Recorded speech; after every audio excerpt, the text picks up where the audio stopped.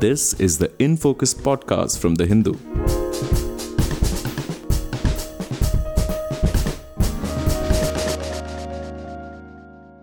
Hello and welcome to another edition of the In Focus podcast. I'm your host, Jay Sampath.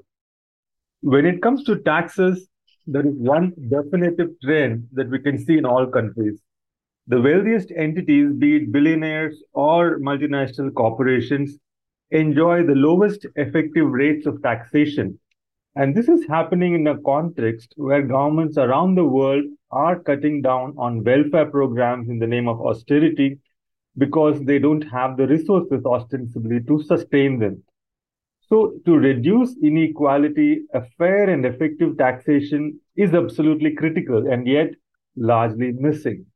The European Union Tax Observatory has just come out with a report on this subject titled Global Tax Evasion Report. This is the first of its kind report and it summarizes the work of more than 100 researchers worldwide and quantifies the magnitude and dynamics of tax evasion.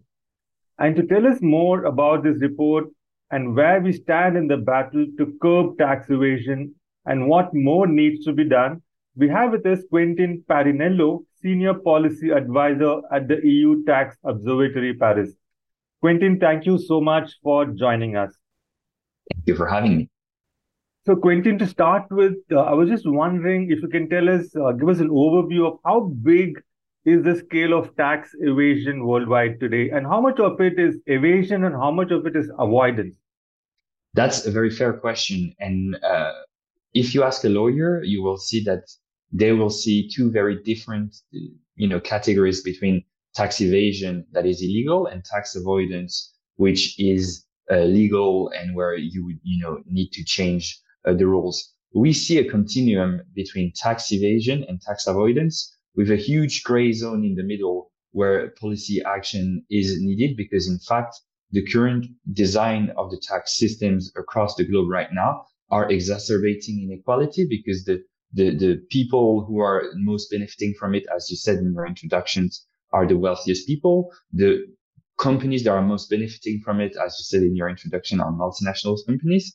And what we see essentially is that tax evasion is bad for equality, tax evasion is bad for democracy, but it's often portrayed as inevitable. This is not true. Of course, tax evasion is not a law of nature. This is the result of political choices. And in this report, what we're trying to do is to evaluate the impact of these choices. Now, it's always difficult to put a definite number on the size of tax evasion for a very simple reason. Well, we're dealing with, hidden behaviors. We're dealing with behaviors that are difficult to quantify because they're supposed not to be in the light. What we're trying to do here is quantify how actions by different governments across the globe, how much they could yield by tackling tax evasion. Is it putting an end to tax evasion? We don't think so, but that could actually generate a lot of revenues. And we show that two of the policy recommendations we make, that is an increase, a global minimum tax on billionaires and a better global minimum tax on corporations, those two measures, just those two measures, they could generate more than $500 billion per year. This is a lot of money. And to give you an idea of how much this is, this could cover the needs of funding for climate adaptation for developing countries per year. So we're not dealing with a fringe issue here. We're dealing with central issues that could generate hundreds of billions of dollars to fight inequality and climate change. Right. I mean, those are really very strong points, Quentin. I really appreciate that. I mean, one about climate adaptation, which goes to the heart of something which affects every single person on this planet. The other, of course, is inequality. And both these issues, climate change and inequality, are central to quality of life issues around the world. Now, in your response, you made a reference to the global minimum tax of 15% on MNCs. Now, I was just wondering, the report talks about these two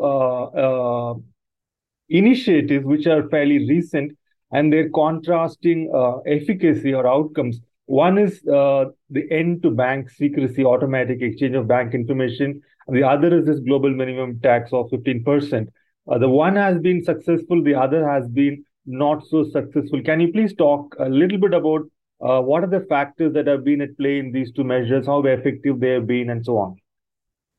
Absolutely. And one of the consequences of saying that tax evasion is not a law of nature, this is the result of policy choices, it means that tackling tax evasion is possible as long as you make the right policy choices. And we're in this report evaluating the quality of this response. If you like Western movies, it's a bit like the good, the bad, and the ugly. The good over the past 10 years has been, as you just said, the very effective impact against bank secrecy. In 2016, a global governments around the globe introduced what they call the automatic exchange of information, which requires banks to submit bank information of their non-residents and require governments to exchange this information between one another. Before the introduction of such measure, a large part of offshore wealth wasn't taxed, meaning that if you wanted to have a bank account in Switzerland, say, or in the Caymans, and you were an Indian resident, it was very difficult for India to know that you had, bank accounts in Switzerland or in the Caymans. Now, with this measure in place, Switzerland and the Caymans are required to exchange that information with India. And what we see is that the introduction of such measure divided the amount of untaxed offshore wealth by a factor of 3. It's very effective. And it shows that when there's the political will to do so, we can make rapid and impressive progress against tax evasion. So that's the good. The bad, as you said, is a broken promise, and the broken promise of the global minimum tax on corporations. Why do we call it a broken promise? It's because the idea, the philosophy behind the global minimum tax on corporation was revolutionary. For the first time, governments agreed across the globe, they agreed that multinationals should pay a minimum amount of tax on their profits. There's some tax that they should pay on their profits. This is a revolution. No government has said that before. The second issue is the design. The design of that global minimum tax was also a revolutionary, because if one country refused to apply that minimum tax of 15%, another country could step in and say, okay, I'm going to tax it instead of you. So that would make no difference for the company whether they pay taxes to one government or another. So in theory, the global minimum tax on corporation was a revolution. In practice, however, and this is why we call it a broken promise, what we see is that there's been a number of loopholes that have been introduced, even sometimes after the agreement in 2021 around that global minimum tax, and that these loopholes, they divided the expected yield of the minimum tax by a factor of 2. So we're expecting around 10% additional global corporate tax revenues. And with all these loopholes, we're expecting just below 5%. So that's one. And the other problem is that these loopholes, they may recreate a race to the bottom in corporate income tax, which was, one of the initial objectives of that global minimum tax was to put a floor on that race to the bottom and say, okay, multinationals should not pay less than 15%. Now, with the multiplication of these loopholes, they will end up in a lot of scenarios paying less than 15%. So this is why we think this is a bad section of international efforts against tax evasion. And finally, you didn't mention it in your question, but I just wanted to stop for 1 second here. There's the ugly in our scenario, the good, the bad, and the ugly. And the ugly is where international action has not done anything yet. And this is on the taxation of billionaires, where we're seriously lacking a huge effort on making sure billionaires pay at least the minimum amount of taxes.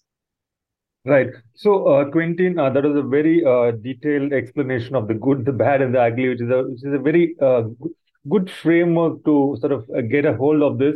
I was just wondering, when you mentioned loopholes for corporates making who are supposed to make a global minimum tax of 15%. Can you give an example of what kind of loopholes we are talking about here? I'm going to give you 2 examples of the loopholes that exist in this agreement of the global minimum tax for corporations. One is called substance carve-outs. And it means that if you do have economic substance, meaning if you do have employees or if you do have factories in your countries, then the multinational is allowed to pay less than 15%, to deduct a large amount of their tax base that will not be taxed. And to a certain extent, it could even be 0% if the multinational design structure its tax affairs so that to have a lot of substance in a country with 0% tax rates. So that's an example of, we put a minimum floor of 15%, and then in the negotiation they say, okay, that floor doesn't apply to multinational have economic substance activities there. So What that is meant by changes the economic? philosophy. What is meant by economic substance? Economic activity? Like what is this substance?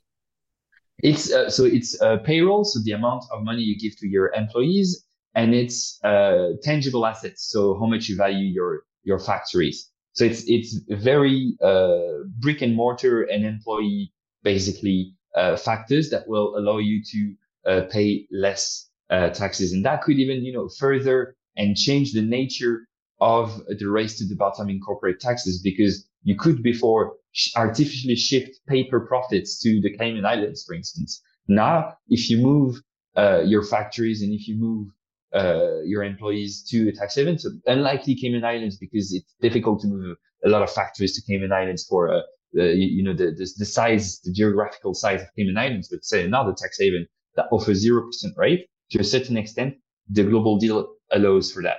So that's the first example.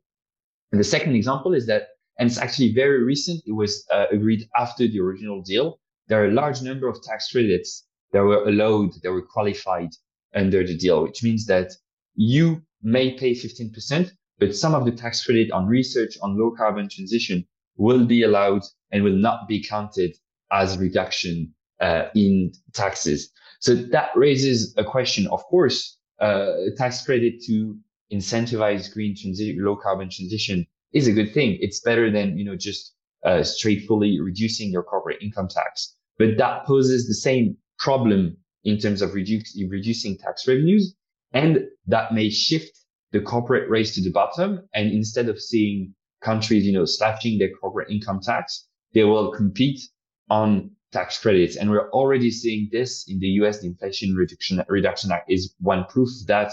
Very recently, Ireland introduced a number of tax credits that are supposed to decrease the amount of taxes paid by multinational in Ireland, and the control over these tax credits is very limited. So this is a risk we're seeing in terms of seeing a shift in competition in corporate income tax. Right. Okay. Tax credits and this economic substance loophole are two really troubling developments.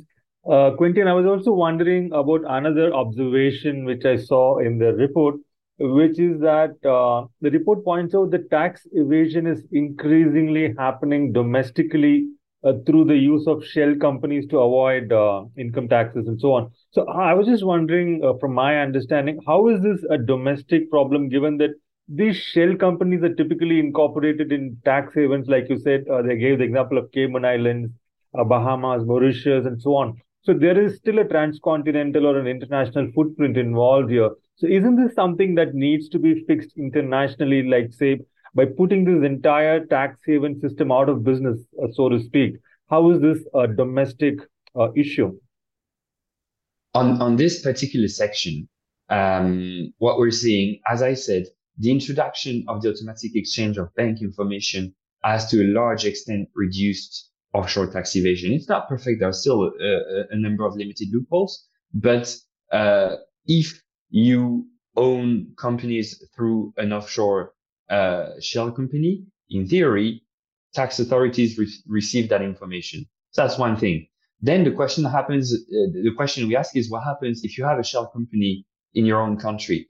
And for billionaires, because this is specifically on very rich people that it would apply. You have a number of legislations, including, for instance, in the EU, where if you do own a shell company in, let's say, France, you're a French billionaire. And if you receive dividends directly in your bank account, you will pay a capital income tax. In France, that would be 30%. If you receive that dividend payment through a shell company, most of it, vast majority of it will be tax exempted, because this is how the tax system is designed. And we're typically hearing something that is not illegal, but there's a bit of they're using shell companies for a purpose that is not its original purpose. Why is it tax exempted? It's because it's originally designed for multinational companies to avoid double taxation. But when billionaires use it, it's reframing the original purpose. And that actually explains why billionaires pay in proportion less taxes than ordinary citizens. Here, in that particular tax design, there's not necessarily a tax haven involved. You would see a French billionaire, for instance, enjoying a very, very, very low rate effective tax rate, because they're using a shell company, but the shell company may be incorporated in France. So this is a shift also in, the dynamics of tax evasion, where we've made progress on offshore, but then the new issue right now is harmful tax competition Right. when it comes to individuals. Right. So when you say shell company, then the example of France, the French billionaire, which you just mentioned. So are you saying holding companies are essentially shell companies? You're referring to holding companies. Yes, absolutely. So we're using shell company in that sense because they don't have economic substance. They're basically using that personal holding company as an alternative bank account.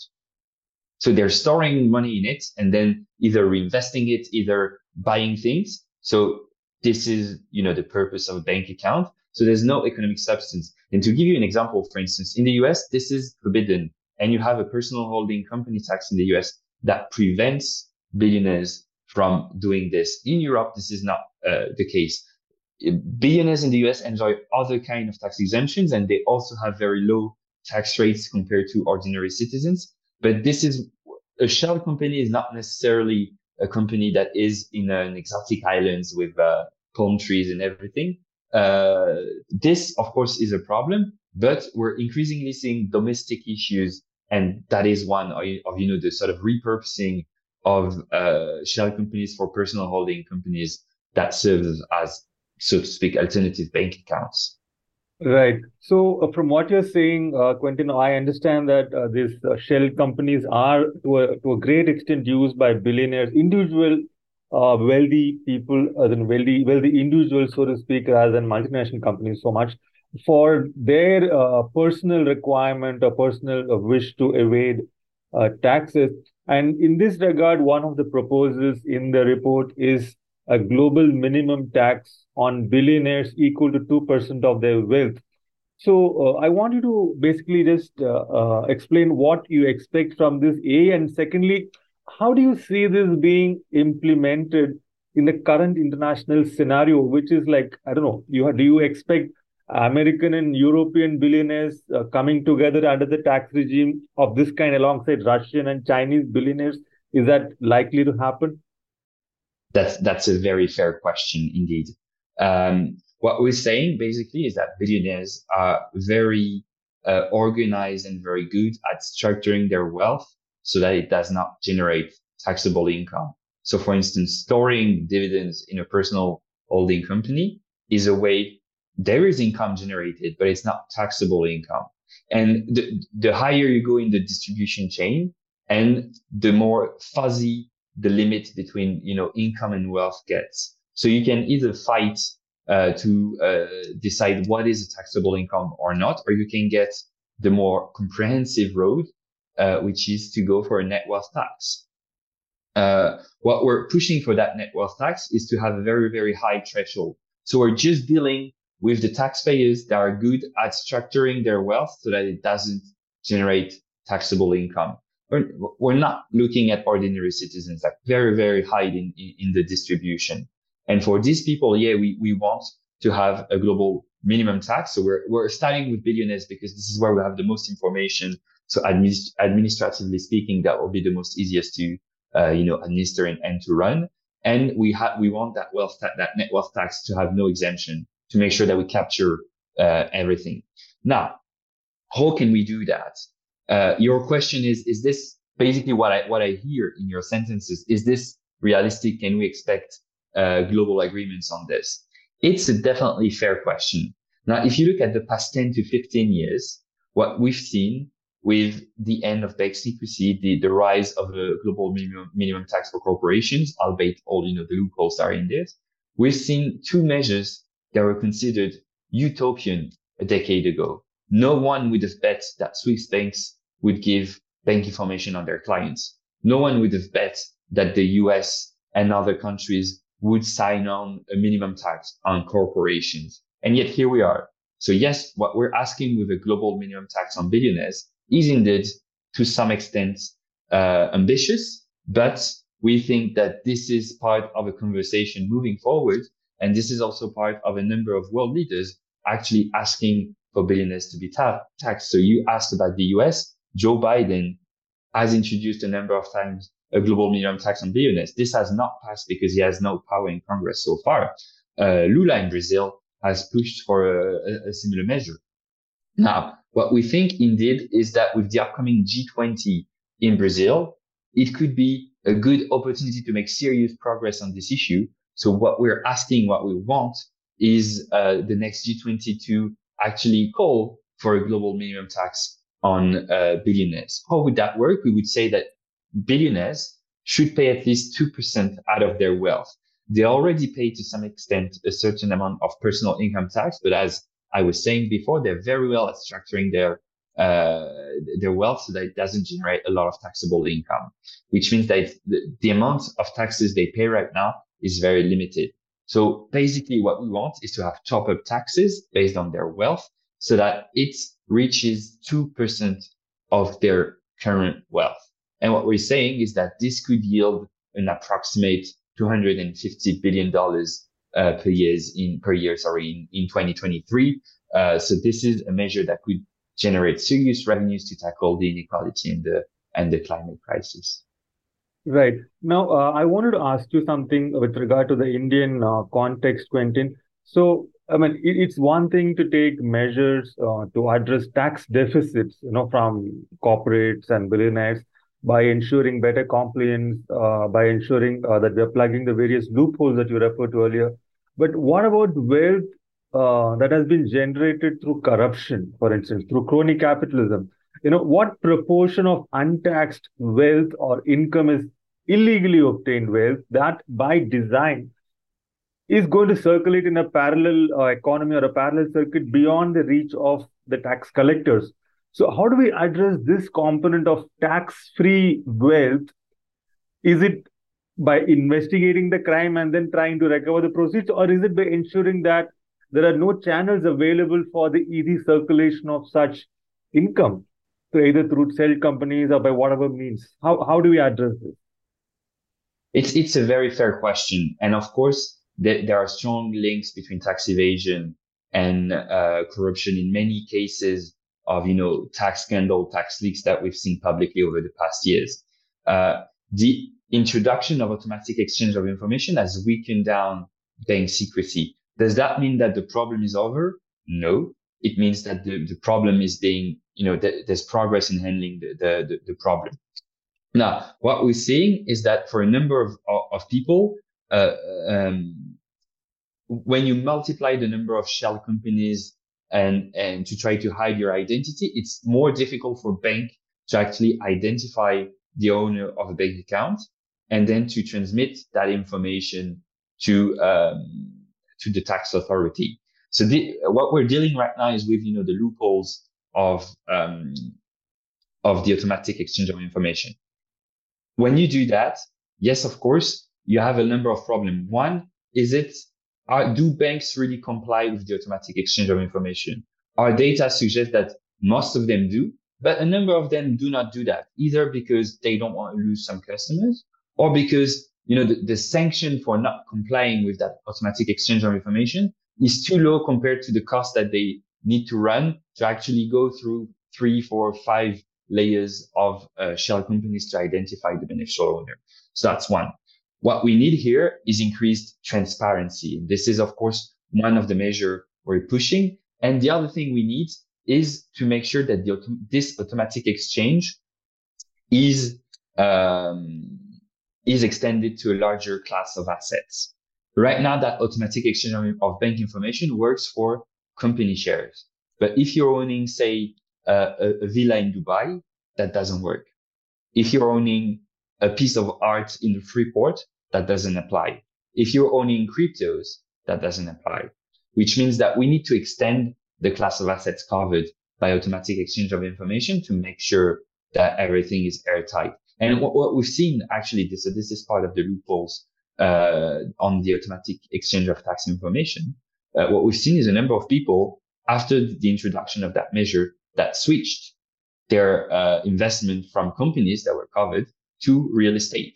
So basically, they stopped investing in a company and they bought a villa in Dubai, for instance. So that's one instance. So that's the offshore part. But then there's, of course, another problem, which is that once you have that information as a government, say the Cayman Islands send information on Indian residents having investments there, then it's definitely up to the government to have the first of all the tax resources, whether the tax authority has enough human resources and manpower to investigate. And then, of course, what is the law for this? What is the sanction? And what is the political dynamics? So this is also why for us, it's a matter of offshore, but it's also a matter of domestic political will to tackle both tax evasion and, of course, corruption. Right. I mean, that's a fairly comprehensive answer, Quentin. Thank you for that. I mean, you did make a very good point about how those who want to evade tax are increasingly shifting to real estate as a preferred asset because that's still not within the ambit of automatic exchange of information. That's a very important thing to note. Now, I was also wondering in the report you have said when we discussed, the various global measures that we could consider. One is, of course, this a 2% tax on billionaire wealth. At the same time, while acknowledging that it might be a very ambitious thing to aim for, the report also suggests that there is a lot of scope for unilateral or national level measures that countries can take. And I was just wondering if you take a country like India, I mean, I already referred to the problem of crony capitalism and so on, profit shifting is also there. Like what unilateral measures off the top of your head, let us say, would you suggest for a country like India to correct the tax deficits from companies, MNCs, and from billionaires? That's a very good question. And of course, the preferred option for everyone is an ambitious global agreement because it reduces the scope for loopholes. But as we've seen over the past years, there are a number of countries that are fighting for its status quo because they have vested interest in remaining at that status quo. And in that scenario, insisting on having a global agreement and doing nothing unilaterally is basically giving a veto power to tax havens. So this is why we think, and we have, multiple examples in history that sometimes unilateral measures can help build a consensus at the global stage. And we were talking about, automatic exchange of bank information before. The beginning of this is the USA unilaterally, imposing on foreign banks to give information on US residents having, bank accounts offshore. So this is a unilateral measure. So two measures that could be of interest to India. If India would like to go further in the, applying the global minimum tax, they could, of course, apply a higher rate for Indian companies. But then the question is, what happens for companies that are not Indian but have, activities in India? And in that scenario, claiming the tax deficit of these multinational would be that to say, okay, in theory, that company should have paid $1 billion with what we think is a good global minimum rate. They're paying $100 million. So there's a $900 million tax deficit in that scenario. If that foreign company has, let's say, 10% of its activity in India, then under our scenario of, claiming the tax deficit, India could claim 10% of that tax deficit of 900 million. So that would be 90 million, to tax on top of what it's taxing from its Indian companies. And we think a similar scenario could apply to billionaires tax. So let's say India applied that 2% minimum tax on billionaires, but let's say the US doesn't. And a US billionaire has half of its wealth deriving from activities in India. Well, India could say, we tax half of what it should pay under that 2% global minimum agreement because half of it is in India. This This approach is very similar to the global minimum tax on corporation, which means that if one country refuses to adopt a minimum tax, another one should step in to make sure that we have a global minimum tax that is applied across the board. So these are unilateral measures that we think could help along the way. And let's be frank, these unilateral measures, they will require a number of changes, the tax treaty changes. So they're ambitious. But once again, ambition should be regarded as the progress that we've made over the past 10 years. And tackling bank secrecy 10 years ago was unthinkable. A global minimum tax on corporation 10 years ago was unthinkable. And we think the next frontier of a global minimum tax for billionaires that for some people think unthinkable, may seem unthinkable right now, may not be in a couple of years. And actually, this is what we strongly believe here at the Tax Observatory. Right. We're running out of time, Quentin. So one last question. I want your quick response on it before we wrap up. So this report also suggests increasing the global minimum corporate tax from 15% at present to 25%. So I'm just curious, if it did not really work at 15%, why would it work at 25%? With the data we released, we show that the major change in tax revenue yield would be the change in the rate. So this is why if you want more revenues, you need to increase the rate. But you're absolutely right. We're not only asking for the minimum tax to be increased, and we're asking to be increased to 25% level because we want to have a fair competition between multinational companies and small and medium enterprises that often pay more taxes than large multinational companies. So that's on the rate. But you're absolutely right. We said that the loopholes, they may, perpetuate the existing tax competition only in another form. So what we're asking is not only to increase the rate, but also to close the loopholes on substance carve-outs and on tax credits. Right. That I think covers most of, the key points of this report. Thank you so much for your observations, Quentin, and your insights on this really huge issue of tax evasion and tax avoidance, which are, as you rightly pointed out, very, very close to the central issues of our time, which is to do with climate change and inequality. Thank you so much once again. Pleasure talking to you, Quentin. Thank you very much.